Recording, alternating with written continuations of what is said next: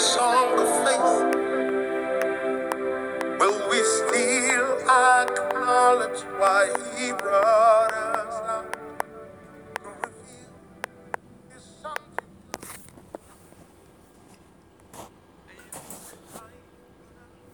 God is your father, and he's not your spiritual father. Hello, good morning. Welcome to the Arise Morning series. I trust you had a wonderful night rest.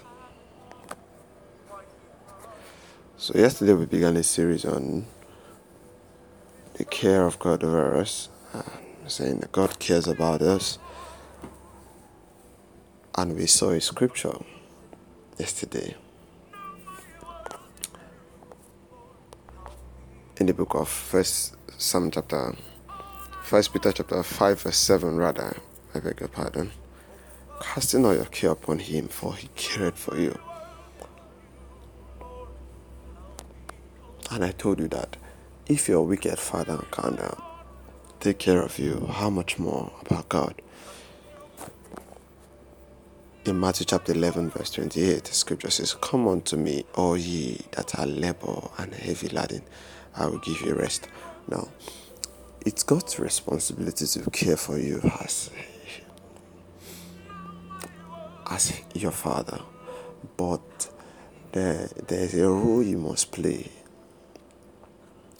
One of the roles you must play is to acknowledge him as your father and withdraw from him.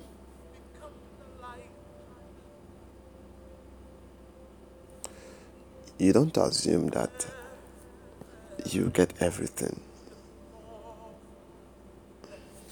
There are some things you have to ask for. Not because God doesn't see that you need those things, or not because God doesn't know that you need those things, but the act of asking or seeking is a technology that brings us closer to God. The moment you don't ask or you don't seek, there is no avenue where we get to converse with God. And to God is more interested in on who he is to you than what he is to you. In that sense, I mean that God is more interested in his relationship with you than what he gives to you. So, and God is not an emotional person, so it means that God can decide not to give you anything until you come close to him. That's why he said, seek ye first the kingdom of God, and every other thing shall be added unto you. For him, his kingdom is priority, his presence is priority, his relationship with us is priority. And it makes it that once that becomes our priority, every other thing is like, is an added thing. It doesn't take him time to do that. He could even give us even to the brim. He gives us to a point whereby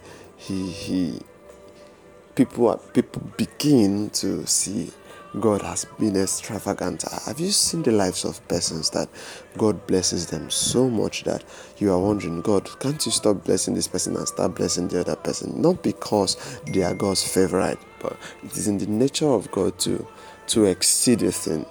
So when scripture says that he will do exceedingly abundantly above all that we request, all that we require, all that we desire, that can only happen where our relationship with him is established. Because when God wants to give you, he doesn't give you what you request for or you desire alone. He exceeds your expectations.